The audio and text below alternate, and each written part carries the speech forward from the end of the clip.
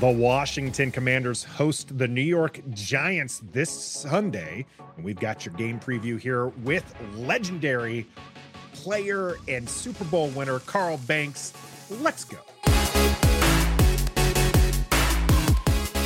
Greetings and salutations. Welcome to Ref the District's game preview for the New York Football Giants against the Washington Commanders. I'm Nathan Perry. That's the Stoner here on the Bleav Network. Washington currently more than a touchdown favorite for what I believe might be the second time this season, maybe third. I'm not sure about Chicago, but I am sure about one thing, Stoner, and that's that people can head out to Bet Online either on their browser or through the mobile app. Use the code Bleav, B-L-E-A-V, to get a 50% welcome bonus, and they can put their own money down on the game here this Sunday. They can put it on NFL games. They can put it on their hockey games. They can put it on college basketball. Iowa was upset this week. You never know what's going to happen until you know.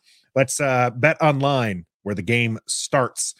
Stoner, this, even with Washington being heavy favorites, this has got to be a dogfight, as neither team has really shown that they've come around this season. Yeah, I got news for you, though, Nathan. I don't think it's going to be a dogfight. I think it's going to be a cakewalk for Washington. The Giants, I know I've said this a million times and been wrong a million times. The Giants stink. And as bad as Washington's been, they're better than the current New York Giants team. The current makeup of Danny DeVito's nephew and Saquon Barkley banged up and the offensive line banged up and Thibodeau banged up and all this other stuff. Waller's out. Yeah, there's just no one. Yeah, come on. This is not an NFL team that they're bringing out there this Sunday. So it should be a cakewalk. But then again, this is Washington. This is kind of what we do. We play down to our competition. We'll play the Eagles tough, and then we'll get blown out by the Bears.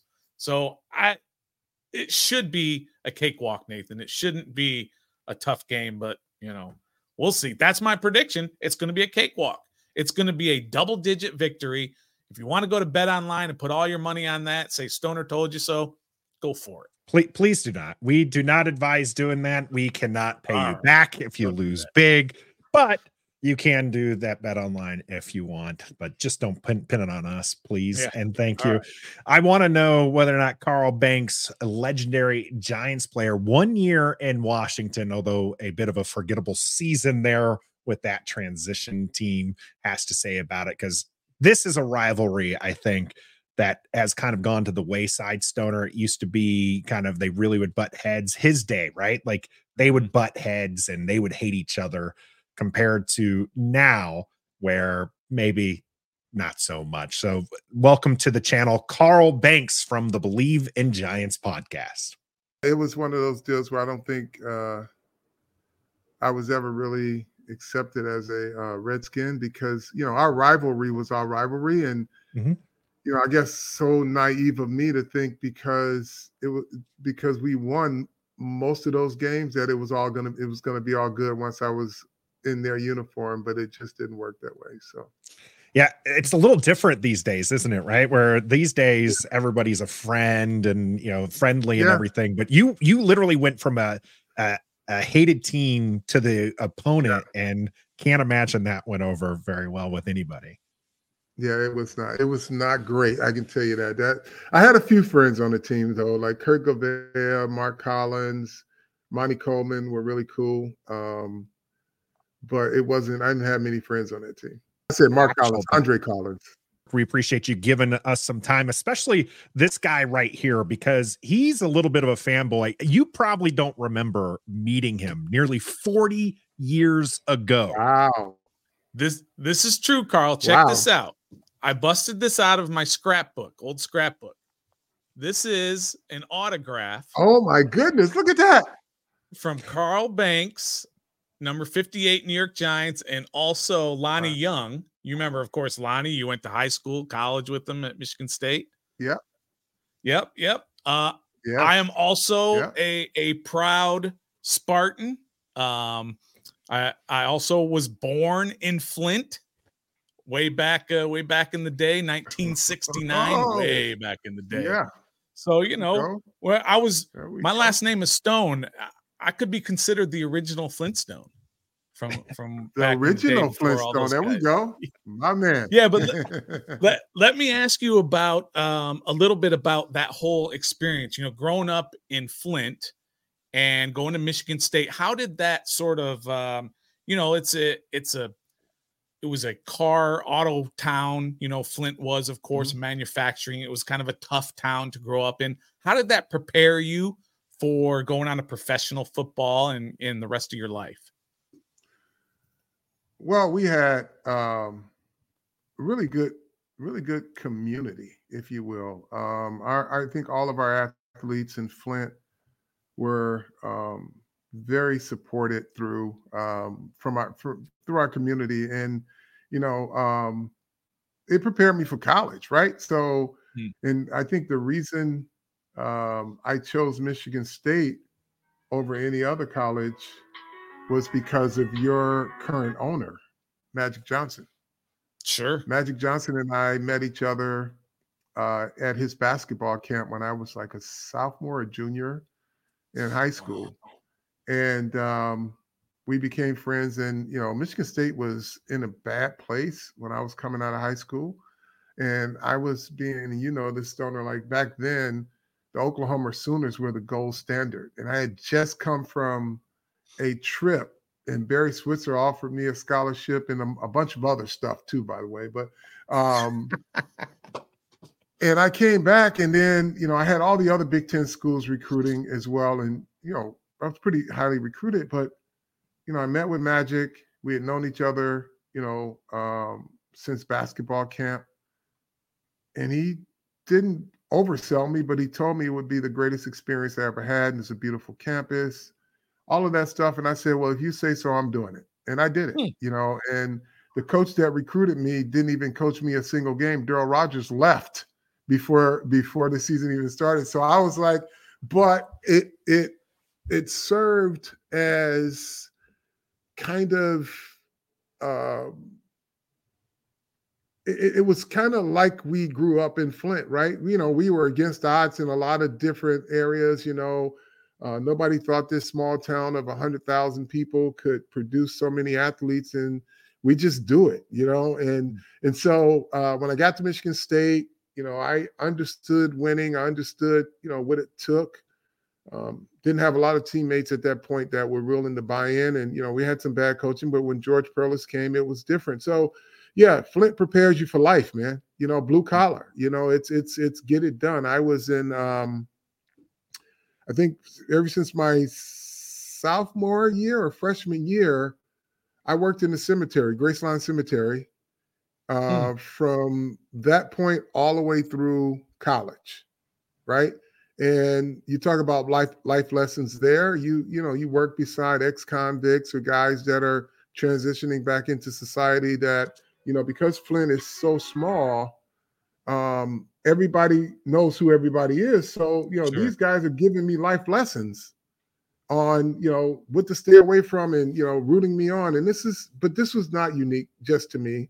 I mean, there was a lot of love in Flint for, you know, people that were trying to do good things. Well, let's transition into the game that's happening this Sunday. The New York Football Giants playing on Sunday are a far cry from your Super Bowl years with them a long time ago. Now, you mentioned Magic Johnson. Maybe he can convince you to come out to FedEx Field in your Washington jersey, not the New York jersey, Carl. Man. This is a team that last year showed a lot of promise. You paid Dan Jones a lot of money. He ends up getting injured. Tyrod Taylor is a fine replacement for him, but also gets injured. This team seems in serious disarray. Why the big disconnect from last year, do you think, Carl, where they were a team that looked like maybe on the rise, Dabble coach of the year, to this at this point, Dabble looks like he could be in the hot seat? Yeah, I think that's a great question because when training camp started, I said they have more talent than they had last year, just through the free agency acquisitions and the drafting. And I said the biggest test will be whether or not they play to their talent level. I think there are a multitude of reasons that you can point to. But right now they're not a good football team, and that's, I'm not going to sugarcoat it when, you can't keep your quarterback healthy and there are just a lot of mistakes. And, Daniel Jones did not make great decisions at times during games. And I can understand why. Two things can be true. When you get hit, the amount of times he gets hit per game, it impairs your decision-making process. And eventually it ended up getting him knocked out of the game. And then he comes back and he has a knee injury. So two things can be true, but anybody that has played, especially in the era in which I have played in, our games, there was always a scouting report on quarterbacks. And I'm sure there's one now. If you go to any of go to the Commanders defensive player and ask them, hey, do you guys have a book on Daniel Jones? Did you guys have a book on Daniel Jones? They would be like, yeah, the book is, if you could hit him enough times early, he's going to, miss some reads or make some mistakes. But that's unique. That's not unique to him. It's to every quarterback in the NFL. I think what has happened is that the offensive line has struggled. They struggled for like 6 straight games. They just didn't even communicate. They were turning guys loose, and they were free runners to the quarterback. And, it's one thing to have an offensive line that doesn't hold up against good players, right? But at least your quarterback knows, everybody knows their assignment, and you can make adjustments according to that. But when you have free runners to a quarterback and guys are blowing assignments and they're tackles for loss, that's not functional, and it's not sustainable for your team. Now, aside from the Dallas game, which I think they regressed a bit, their offensive line had been communicating a lot better over the last 2 or 3 games, but not good enough. And, they're doing, I think they produce 11.5 points a game. Yeah, that's not a very good offense. That's not good. Right. Yeah. That's not good. So there are a lot of things you can point to, but right now it's bad football. I mean, you can make any excuse, but the good news is they're fighting in their weight class this week. They're not punching. No, they're not punching above their weight class, and that's no disrespect. I mean, it is what it is. Both of these teams, when you look at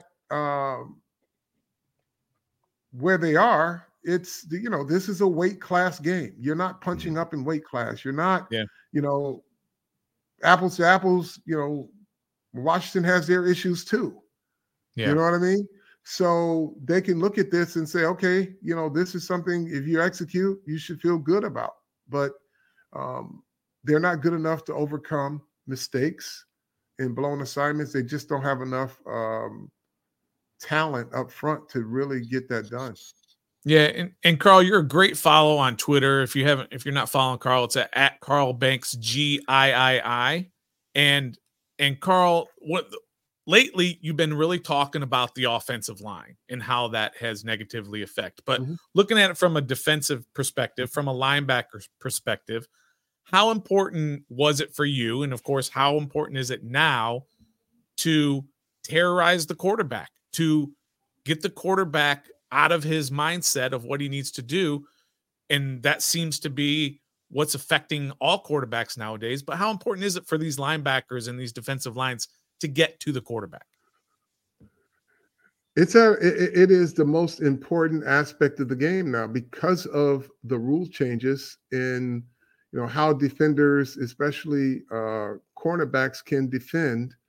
And then you have these 5-yard penalties, you have these 15-yard penalties. So, I mean, you got to be able to get to the quarterback and impact how they play because, when they break the huddle, he has the ball in his hands. He's controlling the offense. So you want to be able to impact his decision-making. So that hasn't changed over the years, but I think it's more important now because of the way the rules are slanted towards the offense. Well, you mentioned how getting after the quarterback is kind of the key. All quarterbacks will get rattled if you get in their face that way. Sam Howell was taken down 6 times against the Giants earlier this season, but you trade away one of the pieces that was terrorizing him that game. Washington changes some of their offensive line, and Thibodeau is nursing an injury as well. How well do you think the Giants are going to be able to get after Sam Howell and this Commanders offense? Um, it's TBD. The Commanders have 2 really good running backs. They've got the most underrated wide receiver outside of the NFC East in Terry McCurlin, where nobody seems to want to give this kid credit, but he's as good as they come. He's good early and he's good late. So that's why, Washington's never out of games because of a guy like him. So you cannot, if you're the Giants, you can't allow Washington to be 2-dimensional, because if they're 2-dimensional, it's going to be a long day. And they just gave up 600 plus yards to the Dallas Cowboys. So they've got to be able to focus on, limiting the 2 running backs and or the wide receiver, because he is legit. Like, he's really, really one of the best in the league, and nobody wants to give him credit outside of this division.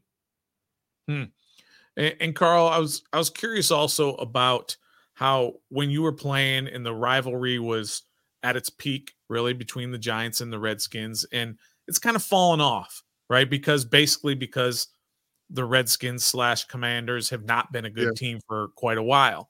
What does it mean to the NFL to have this sort of rivalry be renewed and get back to what it was in the 80s and 90s?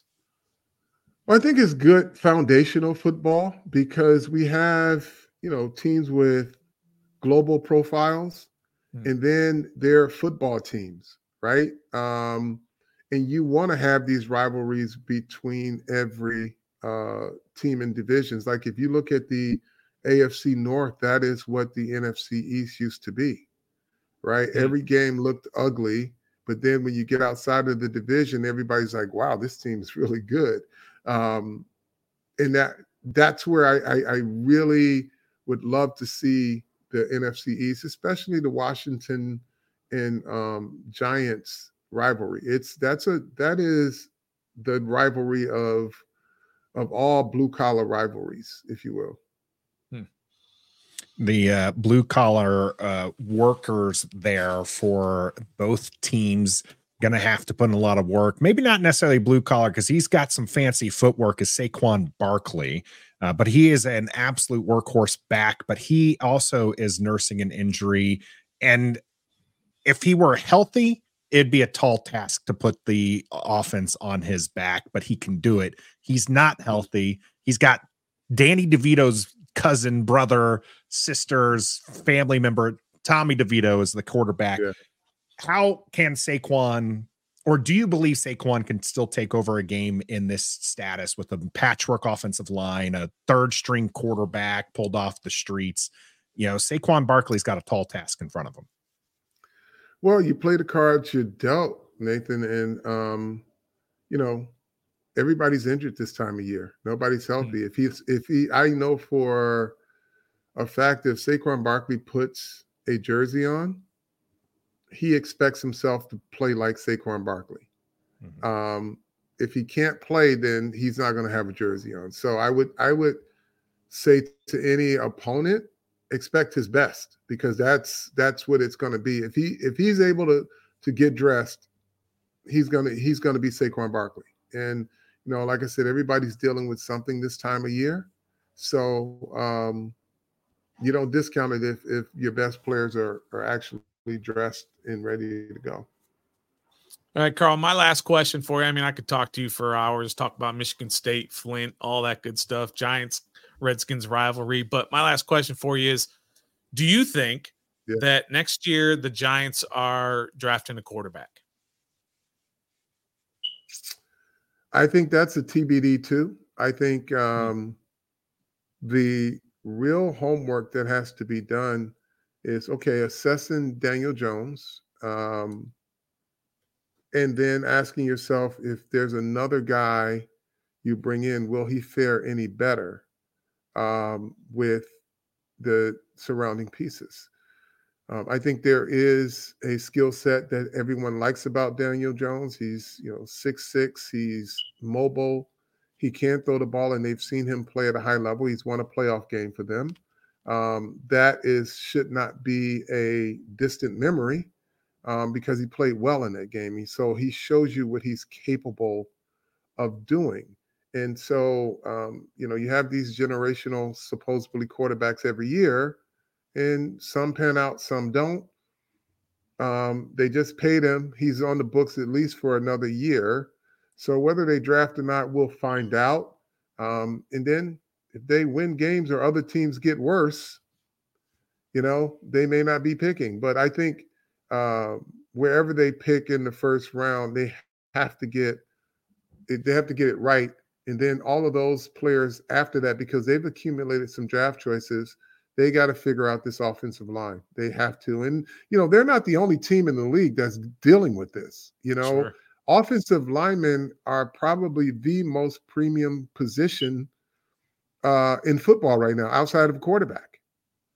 So because they just, you don't get a lot of good ones. So they've got to get that right. But I don't know if a quarterback's in their future or not. I think they've got some homework to do.